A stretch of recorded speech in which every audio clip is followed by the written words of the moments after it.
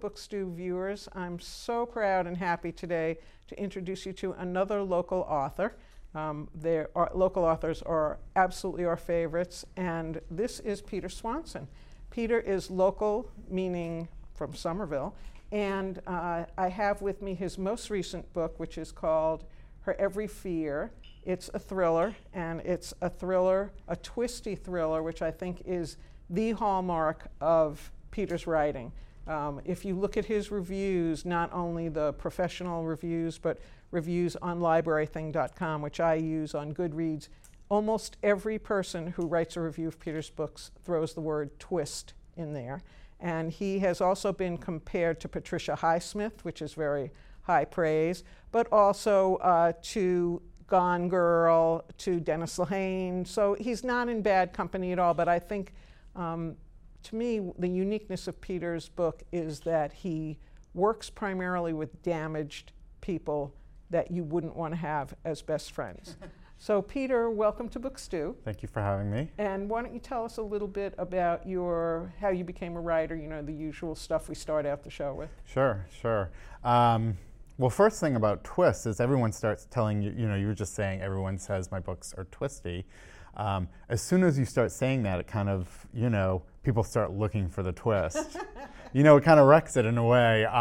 So now, I need to write a book that has absolutely no twist. I was going to ask if you could do that. Do you think you could? So you're working on your fourth. I'll hold off until we get to the end, but I would think you would want to, but then all these people will go, oh, wow, where was the twist? Oh, I'm never going to read him again. It depends on how you think of a twist. I think of a twist as, there are those twists that entirely change the story. And that's a true twist. I think of some twists are really surprises in the narrative. And I think I would never write a book that, for me, didn't have surprises in the narrative, because you need that. You need that in thrillers for sure. I think you need it in all books. A narrative that just goes exactly the way you expect it to go is not going to be a very good book. Right, because you don't want especially about a thriller, you don't want anyone writing predictable. Right, no. Because that would be the worst. Right, so it's not always twists. I think it's just surprises. The big twist that people talk about in The Kind Worth Killing is not so much a twist, it's just that the story takes a sharp left turn into a direction that people weren't expecting. Now there are those twists where, at the very end of the book you find out, the person who's narrating it is a ghost all along or something like that. That's a twist. But so I think of them as surprises, and I hope I never write a book that is unsurprising. I like that description. I think that makes a lot of sense to differentiate between the two. So you went to UMass Amherst, you went to Trinity College, and Emerson, did you go there, teach there? Well, I went to Emerson to get my MFA in writing.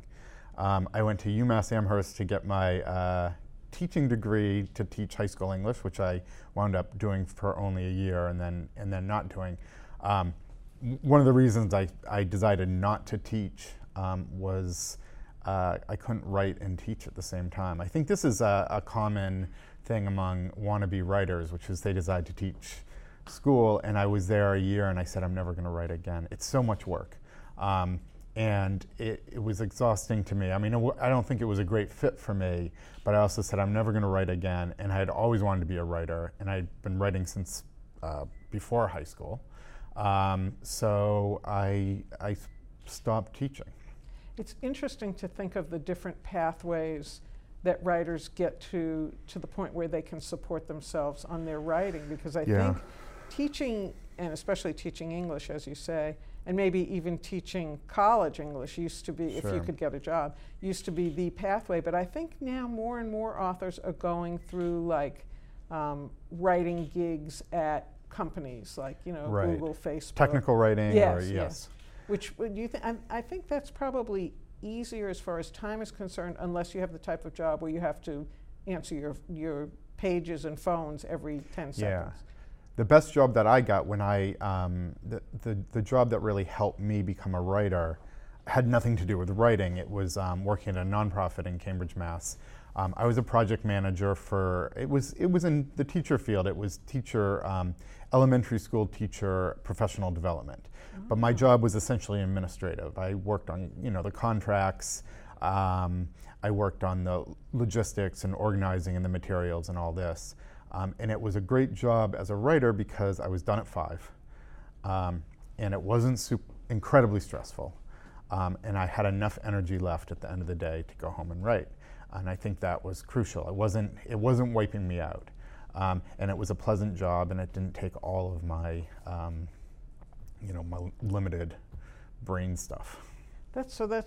Did you know when you took that job were you hoping that would be how it would work No, out? I mean, I just needed a job. Like everyone else. In fact, it started out as sort of a summer job while I was getting my MFA, and then I got offered a full-time job, and then 17 years went by. And but in that time period, I wrote many books. The first few of which were not published, and then my 4th complete book was published. So that was The Girl with a Clock for a Yes. Heart. So are you going to? Is anyone going to publish your back catalog?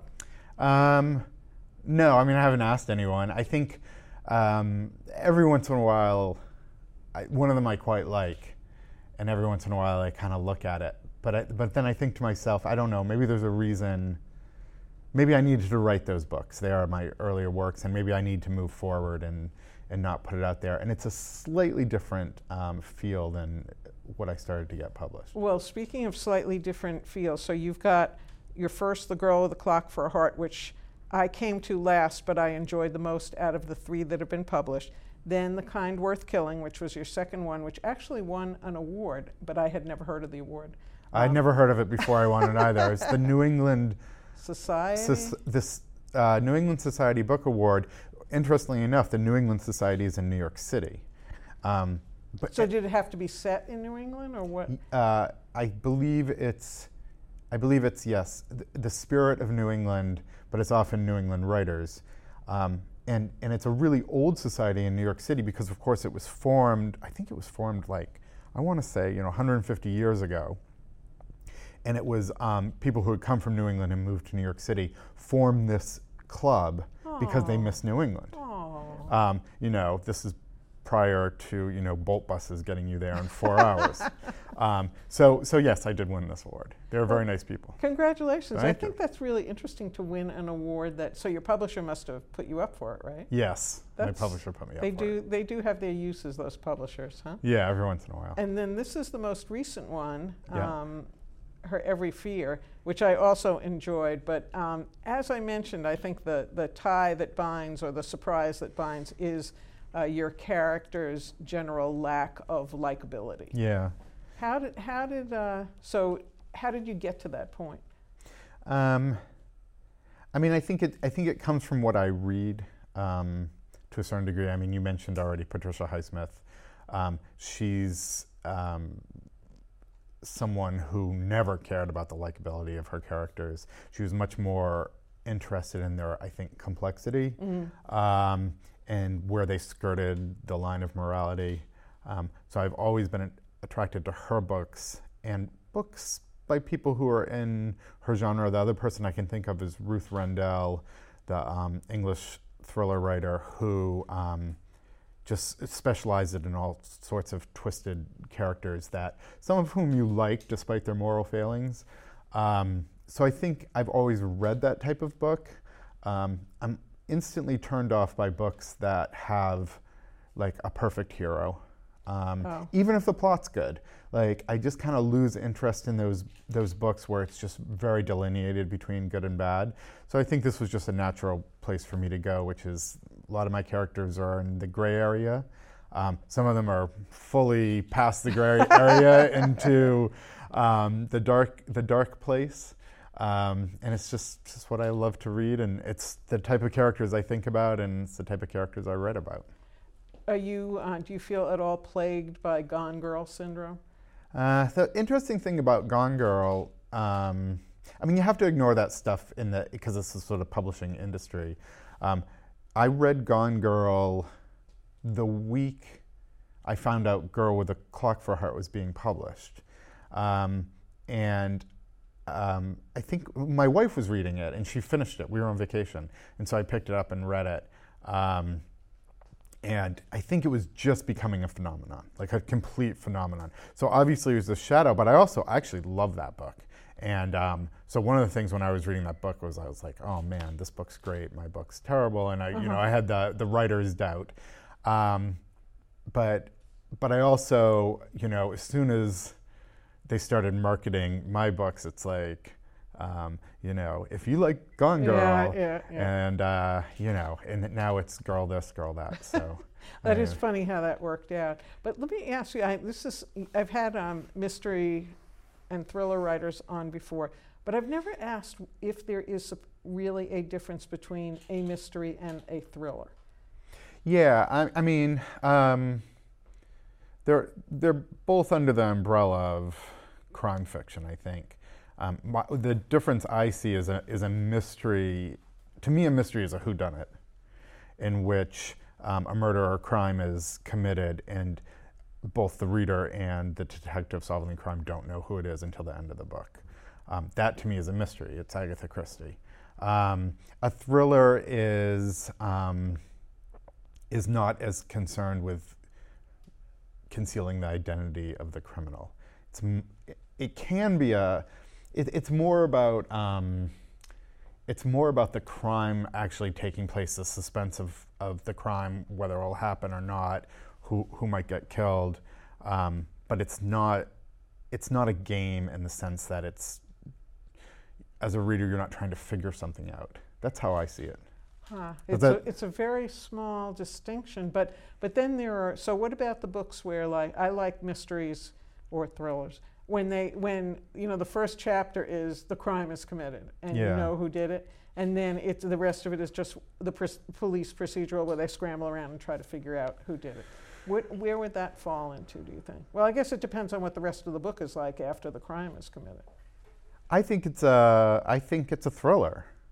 I think it's a thriller because I think, in a sense, it's not hiding information from you. I think of mysteries as hiding information from the reader, although I do a little of that as well. I mean, there's tons of crossover. I mean, I'm considered a thriller writer. That's my publisher's classification for me. I like to think I also write mysteries because I think there are many mystery elements in my books, and I like mysteries, but I've never written just a pure straight-ahead whodunit where the criminal is revealed at the end. Well, you also don't have recurring characters either, which I think helps because, and that's another question I have. I just wonder at the people with the recurring characters. Like, I think there's one that I've read. I think there's 10 books. Sophie Hannah, she's a Brit writer. Oh, yeah. I love her. Okay. And what she's got going on is this really strange relationship between a police officer and his supervisor. Yes. And so really, and then her sister's relationship with another cop, and then, so you follow those relationships, and the crimes and situations have gotten just weirder and weirder and weirder through the books, but you also have the sustaining interest in the relationship and what's going to happen with that. Like, are they going to have sex? Are they going to get married? Are they going to have a kid? So I think the recurring characters, though, I wonder what happens when these people just get bored. I guess they just stop, right? Well, Sophie Hannah, who I actually know. You know her? I do. Oh, I'm such a fangirl. I've met her several times. I've had lunch with her. And so I met her actually in Indianapolis at a library convention, and we were on a panel together. And then I went to London, and my publishers arranged for us to have a lunch together. And she's terrific.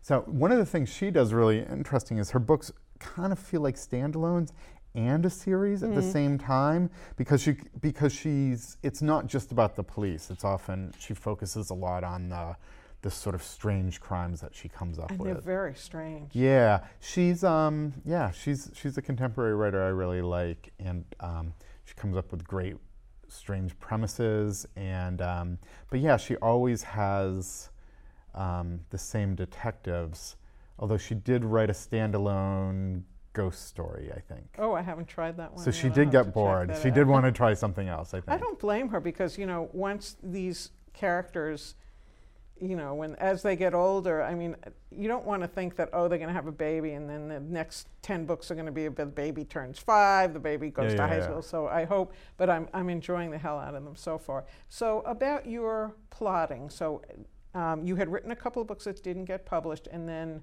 The Girl with the Clock for a Heart got published. So what's the process of figuring out the ending? Because the ending is always the hardest part to do, and I know you have a controversial ending in Girl with a Clock for a Yes. Heart.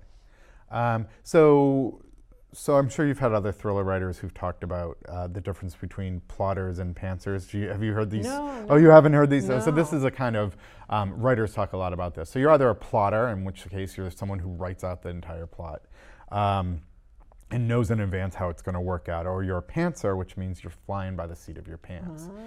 And I am, without a doubt, a pantser. Really? Yeah. That's so scary, though. Yeah, it is scary. I will admit that. In fact, I'm sort of halfway through my next book, and I'm in that scared zone. But you're also, you've put out, so Girl with the Clock for a Heart was 2015, then The Kind Worth Killing 2016. This was is your publisher like, okay, time for the 2018 book? Are they? The 2018 book is done. So the book it's the that's 2019. the 2019 book is the one I'm in the middle of, and having that sort of sinking feeling of where is this going, and is it going in a direction that's good enough?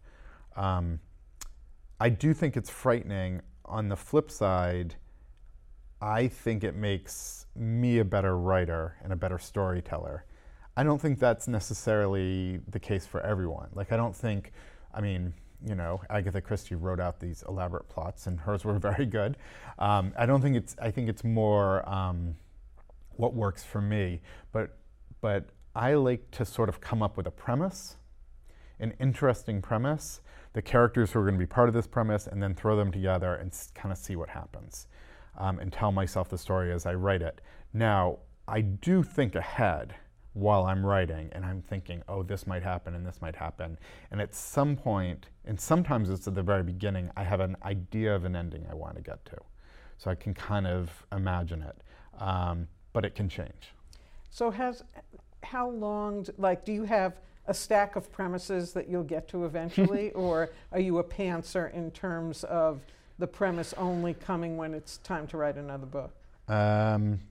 I do have a little stack of premises. I mean, one of the things, they kind of float around my head. So in the case of Her Every Fear, I had this, just to talk about this book here, my original idea was people switching apartments. That to me was interesting. A man and a woman switch apartments. They don't meet, but they kind of get to know each other because they're living in each other's spaces. And I had this idea, I think, 15 years ago, back when I wasn't necessarily only going to write thrillers, and I thought, oh, maybe it's sort of a romance. Maybe they fall in love living in each other's apartments. So it kept nagging at me, and eventually one day I just said, nothing else is coming from this. It's kind of dead in the water. And I stopped thinking about it. And then a few years later, I returned to it and I said, well, it's not a romance, it's a thriller, because what if one of them arrives at the other apartment and someone's been killed recently in this apartment, and she begins to think, am I living in the apartment of a murderer? Well, she'd have all these clues around her, and she can look around the apartment and try and figure it out. And as soon as that went into my head, then the sort of motor starts going. And I think once the motor starts going, once I start going, well, what if this happened and what if that happened, that's when the book starts to kind of come to life. Well, on this one, the motor going was to also make them related.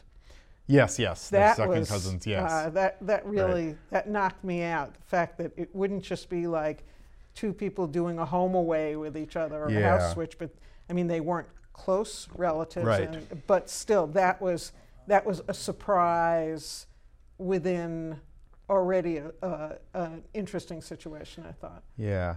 So, and sometimes that happens, that motor happens and then sputters. I mean, it's not like as soon as that happens, but as soon as it keeps going, then I know I have something that I'm interested enough to write about, and I'll start that process, and hopefully. So when you say something sputters, if so, you really do have a contract, right? And they're expecting you to have books out. I mean, you've been publishing one a year. Is that Yeah. so? Does that is that good and bad, in that it makes you write, but it also is like, what if something sputters for a couple of months longer than I need it to sputter for? Yeah, I mean, I've had a couple tense moments, but in general, I think I'm lucky to be a writer who can. I write 1,000 words a day. Wow. Every day. And that actually includes the weekend for the most part, unless I have plans. I'm pretty consistent with that. I kind of make myself do it. And so I do have some leeway, because if I'm sticking to that schedule, I'm writing a first draft of a book relatively quickly. Yeah. And I can discard a number of pages. I mean, it's happened. I mean, I sent, what was it? For my third book, I sent my agent, I think, 75 pages of a book that I wasn't sure about, and he was like, no, I don't think this is should be your next book, and I kind of put it aside and started something else.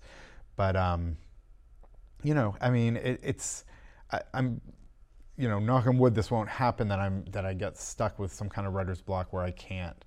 Well, that would be horrifying to someone who writes 1,000 words a day to have a block. I want to clarify that it's 1,000. When I say 1,000 words a day, it's not 1,000 good words a day. Right. I mean, it's my method to make sure that it keeps moving forward. And on a day when it's not coming, when I'm feeling like no creative spark at all, I still force myself to write those 1,000 words, and figure if they're really terrible, I can get rid of them later. Right. But it keeps me moving forward, and if I didn't do that, I would, I'd always be waiting for inspiration, and don't wait. Well, it's also kind of like, it's your job. I mean, your job is to write 1,000 words a day, just like it is my job to do the things I used to do when I was fully employed. So. Right. You treat it like a job, and actually now it is my full-time job. So. And very big congratulations. Thanks. Yeah. It's not every writer I've had on here, or every writer I've ever read or heard of, that can say that happily. Yes, I feel very lucky and fortunate that I've gotten into this position. So your books are all set in Boston, but you also write from male and female perspective, which I think is not, to me, it's not the easiest thing to do. How do you feel like you know how to write as a woman that women would go, oh yeah, she would do that? I mean, I don't feel like I know that I'm doing it correctly. I think it's all a process of imagining. So when I'm writing a male character, it might be closer to me, but I'm still imagining a very different set of emotions, a different set of priorities for this character. If they're a bad character or someone who's considering committing a crime, I'm imagining throwing away what it would feel like to throw away your moral guidelines. Uh-huh. But so I don't do it that much differently when I think about a woman. But again, I'm imagining what would it feel like to be to not just be a woman, but to be this specific woman in this specific situation. And similar to plotting, I think I'm flying a little bit by the seat of my pants. I'm not doing research. I'm not reading psychological articles. I'm just trying to imagine how someone might react to this situation. I want there to be reasons for everything, but it's imagination. And hopefully, when I go back and reread, or as I move forward with the character, I'm able to pick out what's working and pick out what's not, and hone this character in. Do you have an editor? Have you had the same editor for all of your books? I have. I also have a very editorial agent, which not everyone has, but my particular agent is really my first reader. Well, him and my wife, and they both give me feedback, and he's very editorial and very critical, actually. I mean, he's really quick to tell me what's not working, and what can be better, and so I go through a lot of drafts. But that's very helpful to have that. Oh, it's the best. I mean, it's not the best when you get the email back. But Yeah. Since you've been successful and you have happy readers, that he's helping you. Absolutely. And Yeah. so, can you give us? And we're getting close to the end, sadly enough. So let me just ask you quickly about settings in Boston. Yeah. Do you enjoy that part? Because I mean, as a reader, I really do. Yeah, I mean, everyone's like, why do you pick Boston? I mean, I picked Boston area because I live outside of Boston, and I grew up in Massachusetts. But it's also a great location for books, great location for thrillers. I mean, I think there's a lot of, especially in this one, which was set in Beacon Hill, I was really inspired by the sort of old, dark cobblestone streets of Beacon Hill, and that would serve as a good background. All of this takes place in an apartment building, an old apartment building, and I actually had the fun job of scouting for that real location in Beacon Street. And I went through Zillow, which is a real estate site, and found an apartment building that sounded right, and then I went into Beacon Hill and I found it. Had to have a doorman. I wanted windows that faced each other across a courtyard because that's important for the book.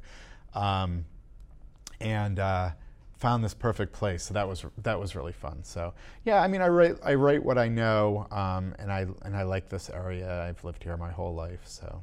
And your fourth published book coming up, so that will be published in April? April, yes. And can you give us a little foreshadowing? It's called All the Beautiful Lies. It is not set in Boston, actually. It's set in the coast of Maine, southern coast of Maine, okay. Similar to where a lot of Kindworth Killing was set. Okay. And it's sort of three characters. It's a sort of a grief-stricken college graduate coming back to his family home after his father has died, getting to know his stepmother, who isn't quite what she seems, and then meeting a mysterious woman who arrives at the funeral with the strange relationship with his father. Oh, that sounds intriguing. I'm looking forward to it. And that's interesting that it's set in southern Maine. I think Maine also has a whole Maine coast genre of a million different books, mysteries, thrillers, book club fiction, but there's something about the southern coast of Maine that really makes for a fruitful time. But I'm partial to Boston, and I'm very partial to your books. Oh, thank you. And I want to thank you for joining me today. And readers, I'm going to suggest that you pick up all three of Peter's books. You don't even have to read them in any order, because this one might be a little bit harder to get a hold of because it's relatively new. But again, the other two are The Girl with the Clock for a Heart, which was the first one, and The Kind Worth Killing, which is the second one, which won that so interesting award. So thanks again, Peter. It was great talking to you. Thank you. Thanks for having me. Thanks.